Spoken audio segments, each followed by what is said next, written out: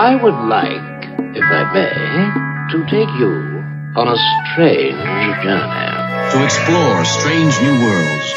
To seek out new life and new civilizations. To boldly go where no man has gone before.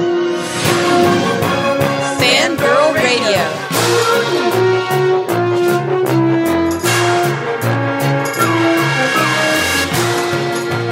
Mothers, lock up your sons. The fangirls are busting out all over.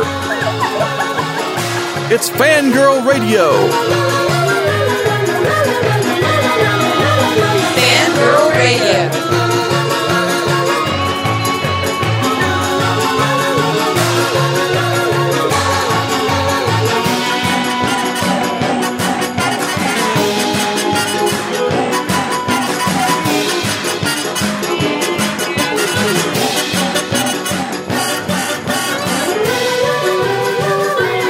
And now, here's the Fangirls on Jackalope Radio.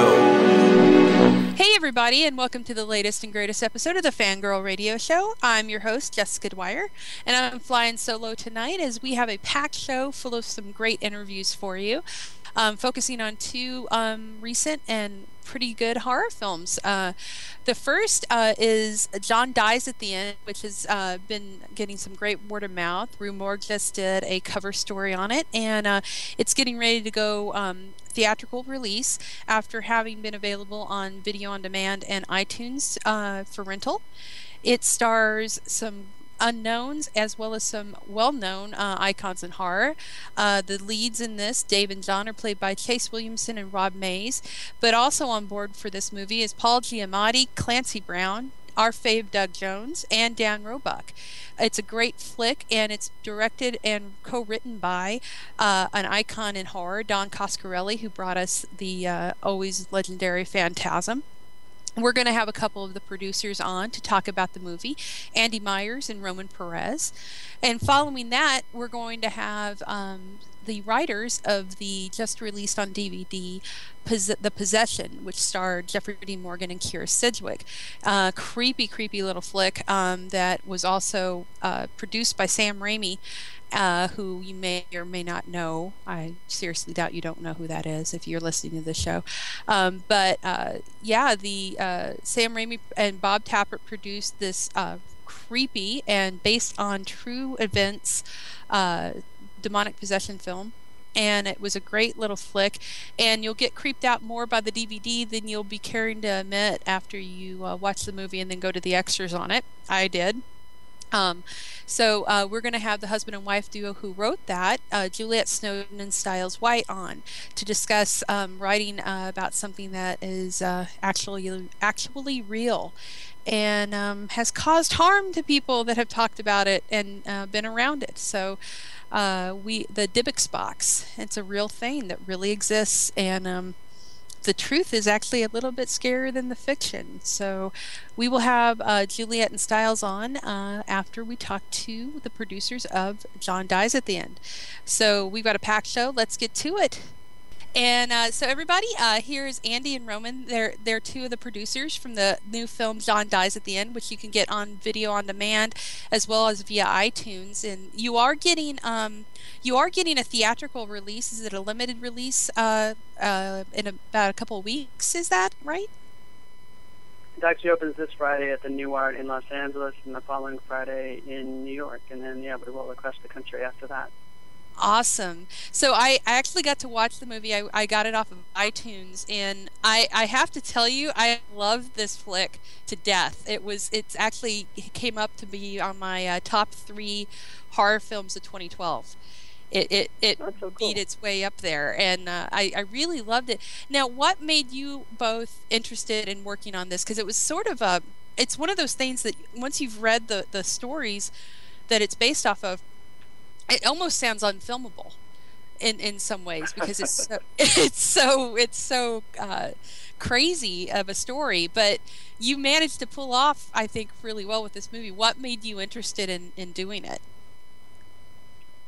I mean, for us, obviously, go ahead, Andy. Two major things. For us, it's two major things. It's number one, obviously, is Don Coscarelli.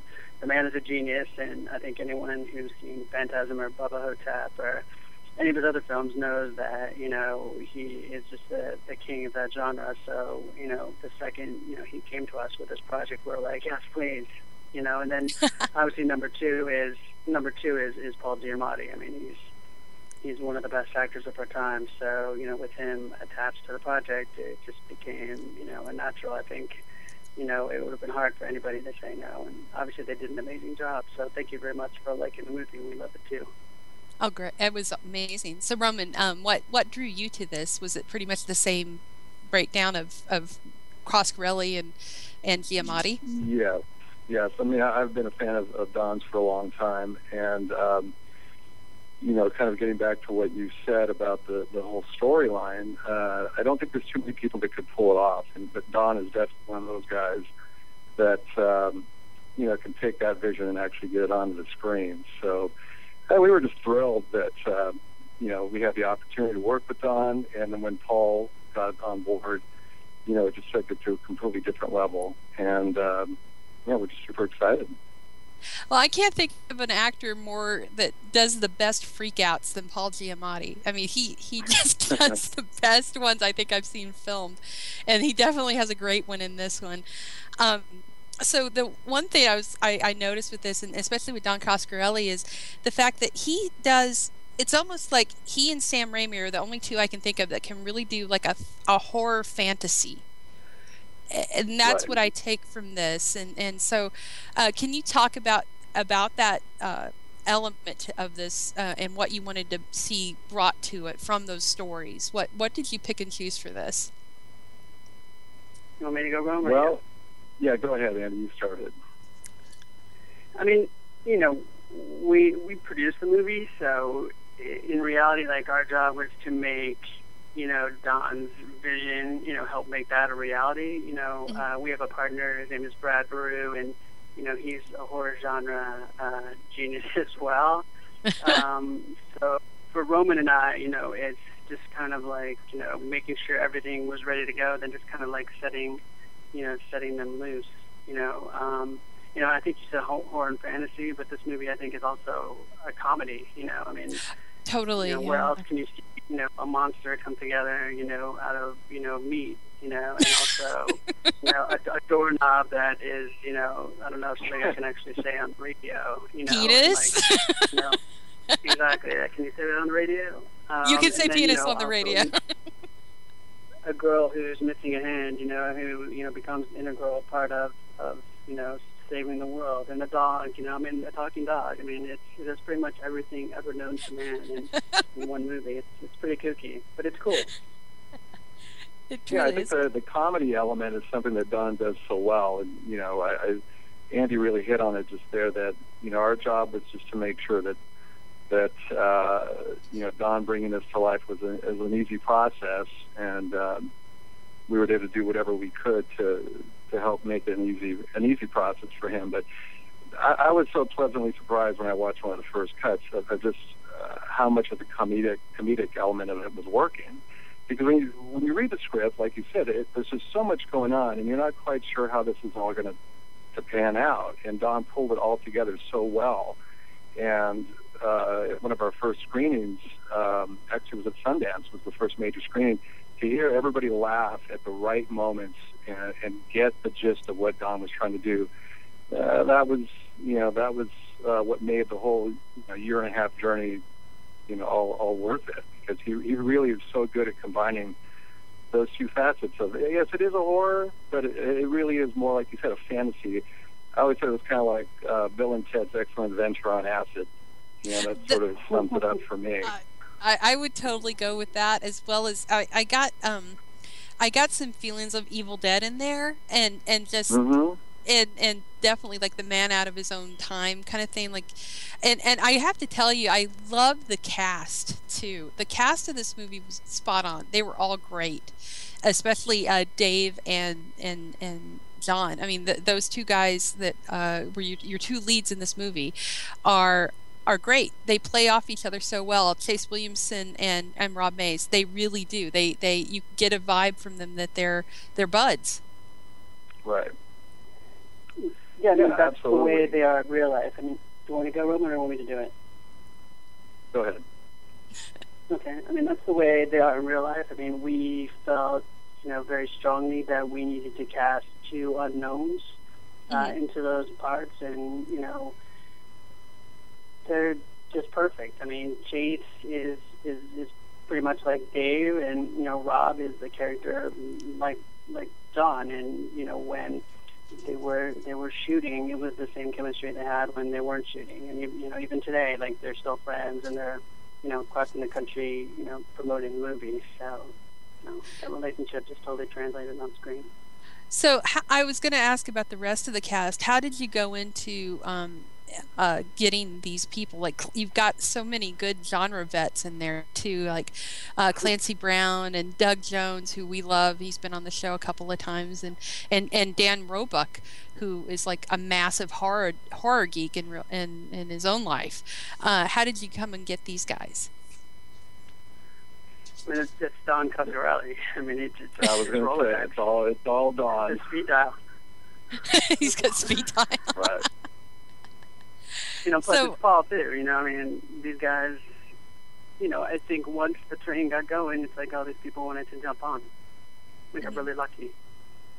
So, what can you tell us about going into the process of this? What was filming this like? Because it's a completely different kind of a movie than what a lot of people are used to anymore. I mean, it totally is a different take. It's a lot of genres mixed together. How was it to film this movie? Well, I think I'll just talk real quick to that point. I mean, we just keep singing Don's praises with this, and also our other partner, Brad Baru, because they were able to take that story, on a fairly limited budget, and extremely limited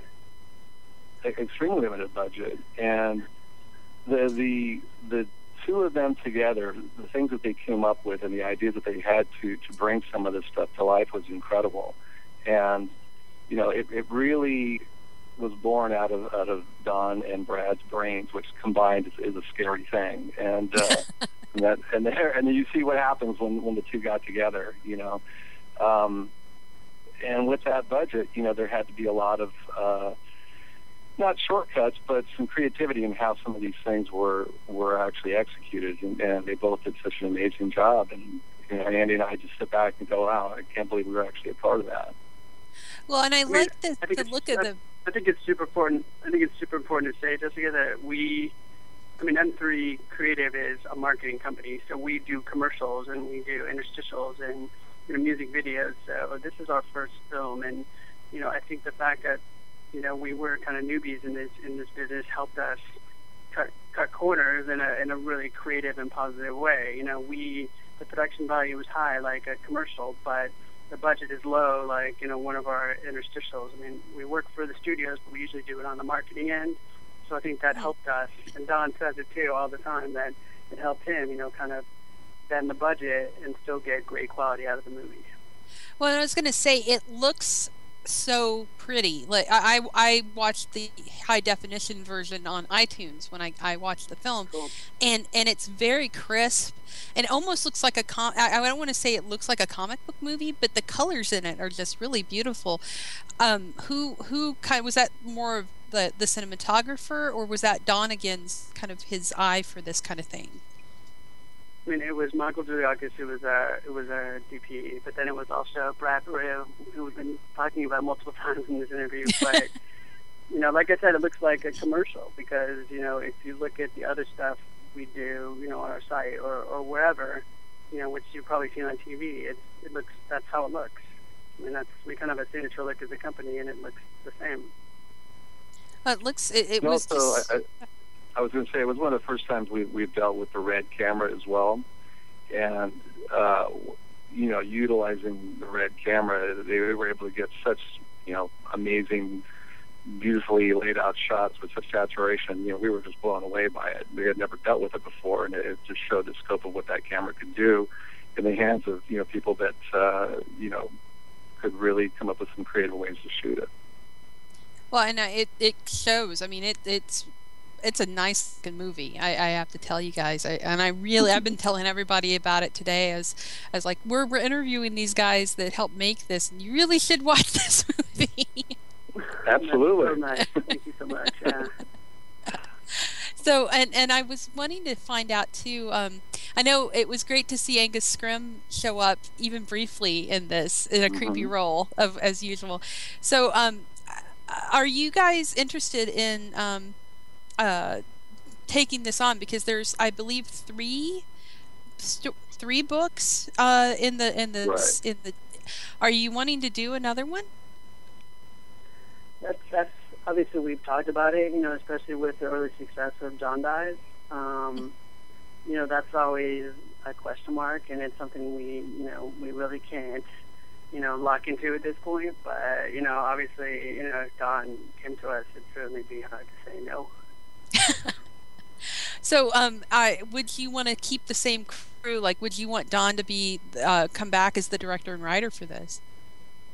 I mean, it's Don's project, so, yeah, it's whether or not we come back. And, like we've talked about, this has been a dream come true for us, and especially the way the project has turned out. I would love it, every project we did was like John Dies at the end, not only the production period, but also, the reception it's gotten upon release. It's just been an amazing experience. Well, and I think it's very, it's a great sign when you have fans of the book actually saying that they like this, because that's always a problem, and sometimes it doesn't turn out as well for some people when they see a project based on a popular fiction. And it sounds like you guys got the blessing of the fans on this, which is great. Yeah, not something that's that easy. Yeah, thank God for that. Definitely. So now that yeah. Well, I was going to say, now that you've done a project like this of this scope, is there something out there that the two of you would like to try and get your hands on in the future, other than a sequel to this one? What would you dream project wise? What would you like to do?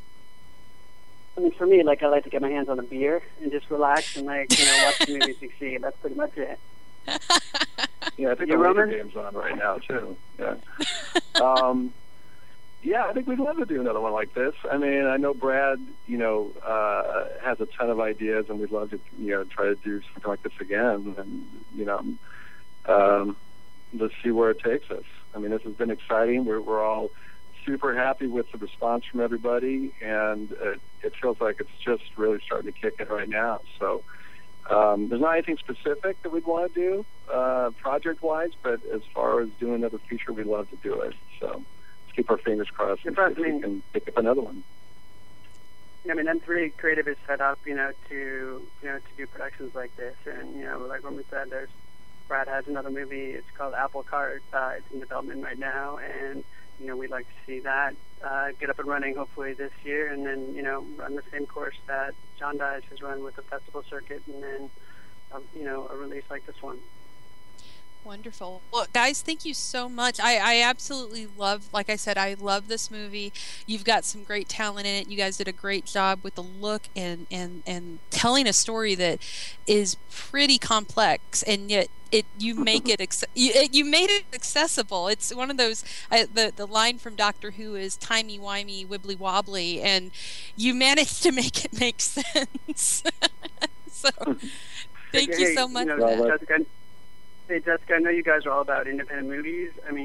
Please, everyone out there, tell your friends to go see John Dies at the End, because independent movies they're a dying breed, and if you want them to succeed, you have to go out, and tell your friends and go see them and support them. That's what it's all about. Damn right, and that's where you get a lot of the more original stuff is the indies, and this is a wonderful example of that. This is a great film that I couldn't see. If it had been done by a major, studio, it would never have been as great as it is, because they would have, I think, watered it down. Yeah, well, absolutely. That's the ultimate compliment. Thank you. So thank you so much for that. And yes, you can say penis on the radio. I just restate that. You can. But thank you again, guys, for so much. And John Dies at the End starts this Friday. So as of this airing, it will be tomorrow in LA, and then the week following New York, correct? Yes. And then goes released in theaters following that. So thank you. Right now you can get it on video on demand and on iTunes as well, and it's definitely worth the watch. So thank you guys again for being on, and keep it up, because this was great. All right, thank you. Thank you, Jessica. Thank you. All right. Okay. Okay. Bye-bye. Bye-bye. Thank you again. Awesome. So everybody, I want to welcome to the show the writers of the uber creepy The Possession that has just been released on DVD I believe it was last Tuesday. And this is Styles White and his wife Juliet Snowden, their husband and wife duo writing team that have actually worked on some previous creepy films such as The Boogeyman, and also the really cool Knowing. I actually really love that movie. So welcome Juliet and Styles to the show. Thank you for coming on. Thanks for having us. Yeah, this is cool. Hi. Hi. So The Possession, the movie itself is inherently creepy, and Jeffrey Dean Morgan, Kara Sedgwick, they do a great job. I absolutely love the film, but I have to ask you, because of the subject matter and the fact that there's an actual true core to this movie of the and I'm always saying this wrong, but the Dybbuk box. That's right. Correct. Yes. How was it to research this, and how did you not get scared to death after reading about some of the stuff that went on with this thing? I have to ask. Well, I will say this one thing real quick before we talk more about the specifics of the Dybbuk box. But the current owner of the Dybbuk box, when it was announced that we were the writers for the movie, he sent us a Facebook email saying that he would loan us the box while we were writing, which we immediately said, no way. We do not want that box in our house. With a child.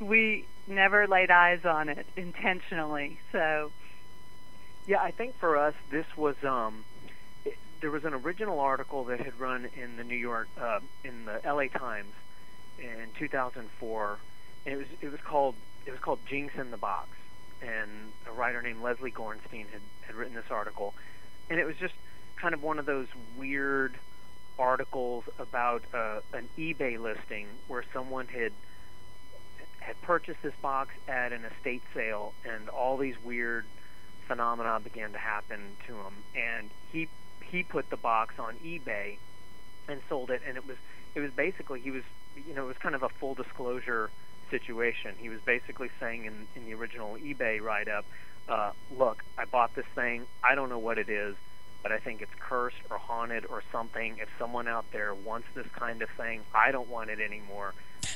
It's for sale. And it was just kind of the perfect weird campfire type, ghost story that had some real life elements to it, and all these people were real. You could track them down, you could call them, they could answer questions about their experiences with the Dybbuk box, and it had changed hands a couple times.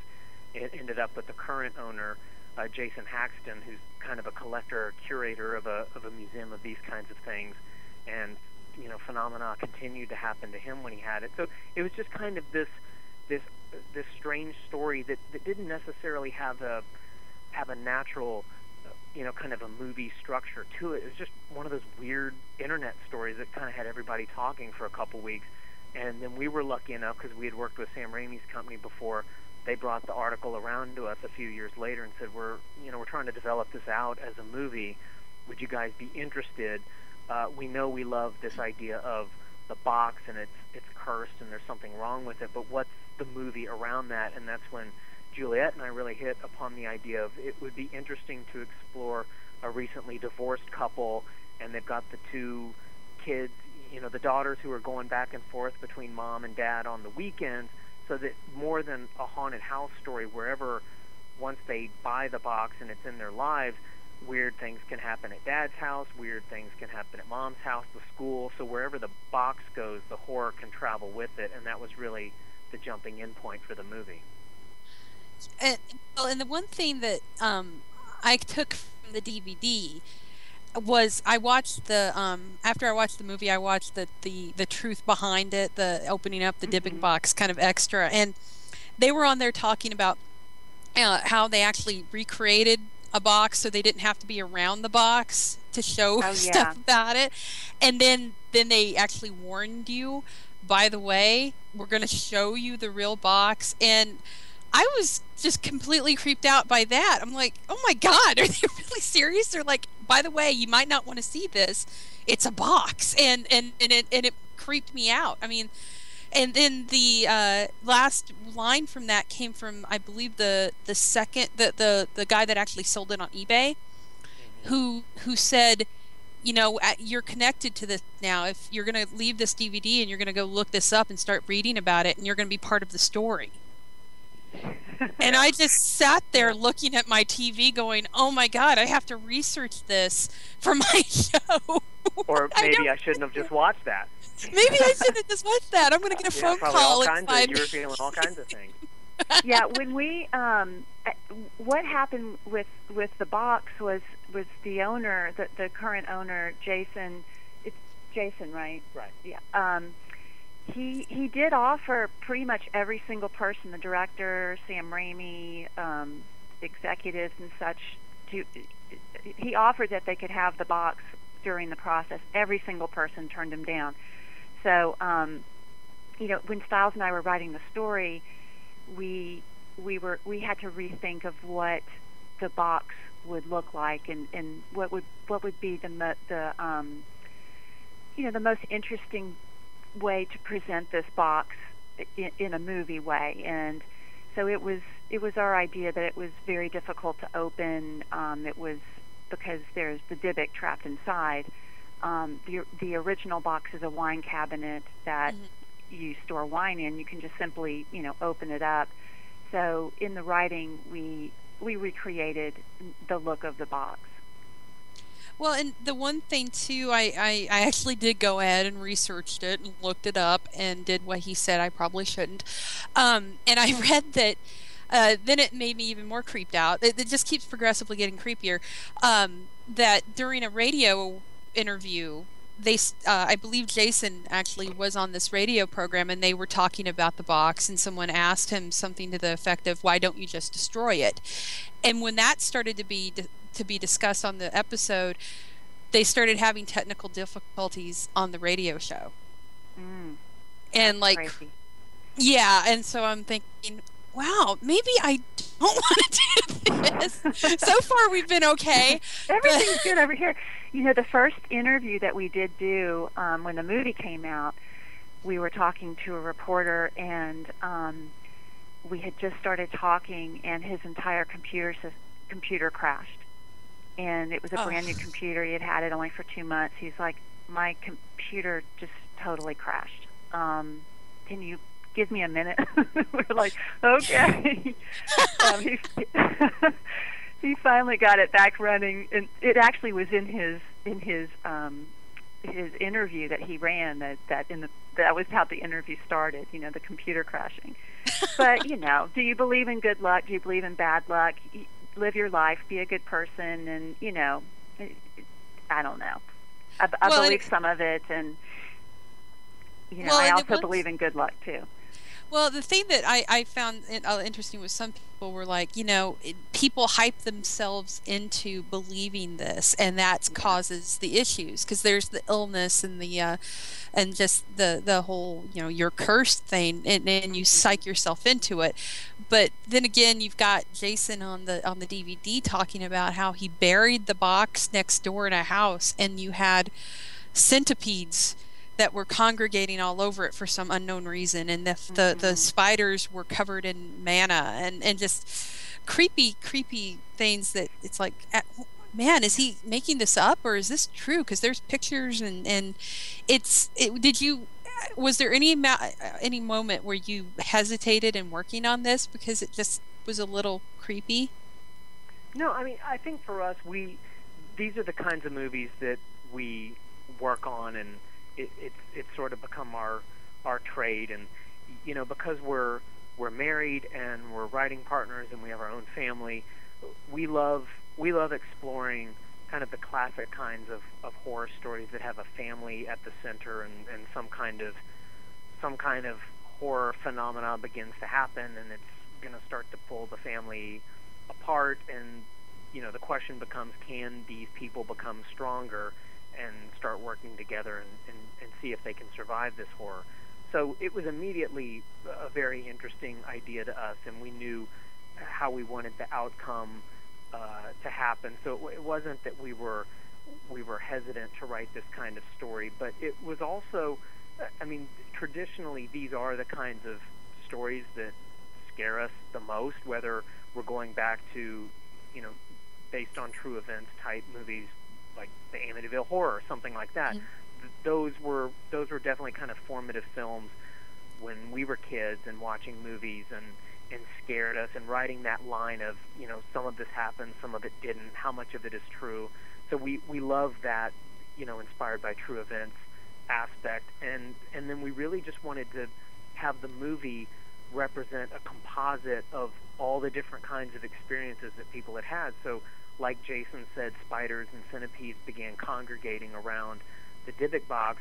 We loved the idea that there was infestations in the movie with these moths, and there were, people who owned the Dybbuk box had recurring nightmares that while they were sleeping, there was an ancient old hag sitting on their chest and kind of pushing the air out of them, and that really inspired us to think of the Dybbuk spirit as kind of a female evil entity. And so we were grabbing all the real life stuff, but putting it through the eyes of this family in this particular story.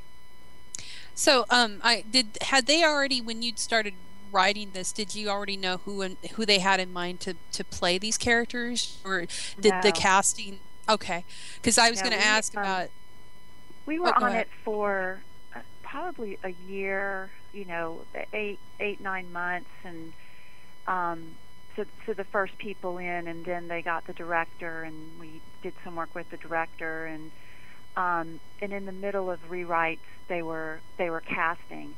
And when Stiles and I write, we never think of actors in our minds. We think of just real people that we're writing.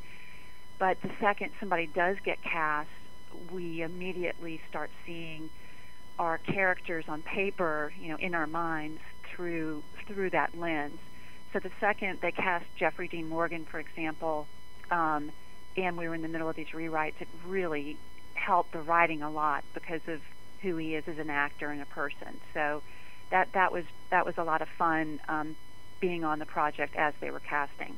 And then in the case of we knew that there was a really special role in the character of Zadok, who is the young Hasidic man that Jeffrey Dean Morgan seeks out to help him with this particular issue. And the whole idea of the Dybbuk and the Hebrew carvings on the Dybbuk box, those were so important to the real life Dybbuk box, and we never considered for a second that we'd change any of that. But we did want to, for the exorcist type person role in this movie, we wanted to do something different than the elder type priest or religious figure, and we had in mind a younger Hasidic man who was kind of breaking away from maybe the traditions of his particular religious community, or his father, his elders.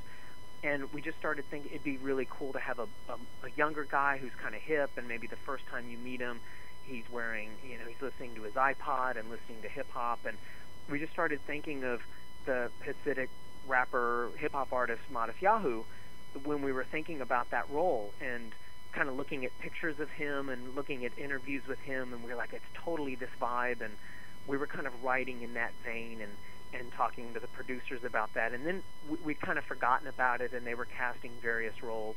And about 2 weeks before filming, we said, who did you guys end up getting for the role of Zadok? And they said, we got Matisyahu. And it was like, has he does he act? I mean, has he ever? See, the Dybbuk box brought us good luck. That was. But it was so perfect for him that I'm sure I think it went to his agency, and he had some acting experience, and obviously he's a performer and knows how to really connect with an audience up on stage, and he did it. He signed on, and he just brought a whole level of authenticity and charisma and a sense of personality to that role, and those final scenes where he's performing the rituals of how to banish a Dybbuk was just totally the real deal. He was living it and really doing it. Yeah, he was one of my favorite characters in the movie. I really thought he was great. He did a great job with that role. I really liked him in that. And I was going to ask you, what was it like with, and I know I'm going to mispronounce his name. I'm always bad with names. Ole Borndell, who had done Night Watch, and how was it to work with him on this? Because he's such a visual guy, it seems like, with his films. Yeah, Ole was a director who was definitely, in our wheelhouse. We'd seen his original Night Watch film some years ago, and then we'd recently watched a movie that he did, over in Europe called The Substitute, about a weird substitute teacher who's actually an alien, and yeah, really cool movie. It's scary, it's funny, and when he signed on to be the director, we caught up on a lot of his other films, and we immediately knew he was going to be perfect. He brings out such an interesting level of performances with the characters and his shooting style and the tone of the types of movies that he makes, and he had his director of photography on this movie, and one of his editors worked on it as well. So we knew it was really going to be it was going to belong in the Ole Borndell library of films, and he's just a nice person too, and very calm, and just a good presence to be around. Yeah, he gave us great direction, and we all got on the same page of what kind of horror movie we wanted this to be, because there's a lot of different directions a horror movie can go, obviously, and within the first 15 minutes of our first meeting with him, we knew that we were all setting out to make the same film. Nice. And so, and this is, it looks like you're going to, I'm not sure if you've already worked with Sam Raimi before this. How was it to work with Sam and Bob Tappert on a horror film? And it looks like you're probably going to continue to do so, because I think I saw that you're working on another film with them. Yeah, we actually did Boogeyman with those guys. That's right. Kind of the beginning of our career. So Sam was one of the first people to give us our break, and we love Sam Raimi. He is just the nicest person, and he is so into movies and so into story, and a lot of what we do in our job is we have to pitch. Sometimes more than writing is pitching and going into a room and sitting across the table from somebody and telling them what you want to write. And sometimes people aren't very attentive, and we've had one time where somebody fell asleep. Oh, God. That's not. We've been in all kinds. That's not the best reaction when you pitch. Wow. The best audience by far is Sam Raimi, because he sits and listens, and he is so into story, and he's such an amazing director and so visual that as you're telling him a story, you can see his eyes as he's visualizing what you're saying. So we just had the best experience with him, and yeah, and I think working with Sam, he's definitely a filmmaker that is always thinking about the audience and what kind of experiences the audience going to have with this movie, and we love that as well. You're thinking of that opening weekend and a lot of people in the theater, and you're just giving them this scary, wonderful experience. And yeah, we're working on a new project with Sam and his team right now, but let's just say we'll come back on the radio with you and discuss that when it's awesome. The time is right, for sure. I'm going to hold you to that. Yeah, definitely setting out to make some more scary films with Sam. That's always a good thing. Sam Raimi and horror should always be together. That's truly. It was funny that you mentioned about his eyes and how he just gets into it. Is the first time I ever met him in person was at Comic-Con, and he was there for Spider-Man when it was first coming out. And I mentioned to him, would he ever want to see Spider-Man cross over and get some more of the Marvel people involved, kind of like what they've done with the Avengers, but on a little bit more centric scale. And I told him, he almost crawled over the table and goes, "Who do you have in mind?" And I'm like, There's opportunity at every. What did I say? And I'm like, I'd love to see Blade and Morbius go at it with Spider-Man. Oh, that's great. Yeah, because of course special. He's awesome. He's so fun. He is a very sweet guy, and when I interviewed him for Drag Me to Hell, he was just as I got him to admit that yes, he was running around Comic-Con in a Zorro costume. In disguise, so he could go look. Yeah. Now If we'll you be looking for Zorro at Comic-Con. Yeah, he said if you see a short little Zorro running around, it's Sam Raimi, and you got my Comic-Con. Well, Juliet and Styles, thank you so much. I love the movie. It was creepy. I have a really hard time with demonic possession films. It's not a secret. And I was able to tolerate this one, but only just. And then Good. I got scarred by the DVD. Sorry. It's okay. I'm fine. I really enjoyed it. I think the lesson we all learn is just stay away from odd-looking antiques at yard sales. Pretty much, and if they're really hard to open, there's probably a reason why. Mm-hmm. Yeah, take it back. Absolutely. I think that's what we should take from this. So I want to thank you guys for coming on. Thank you for writing some really awesome horror films. I can't wait to see what you and the Ghost House people come up with next, because Sam Raimi is made for horror, and he needs to keep at it, and you guys do a great job. So thank you again. And thank you for being brave enough to write this movie. All right. Sure. Well, Thanks for having us. This was fun. Thank take you. care. Thank you. Thank you. Well, there you have it, everybody. This was my solo show, but I think we filled up the time because I can talk. That's one thing I'm good at. But I want to thank our guests, Styles White, Juliet Snowden, Roman Perez, and Andy Myers for joining us to talk about some couple of great flicks in the world of horror.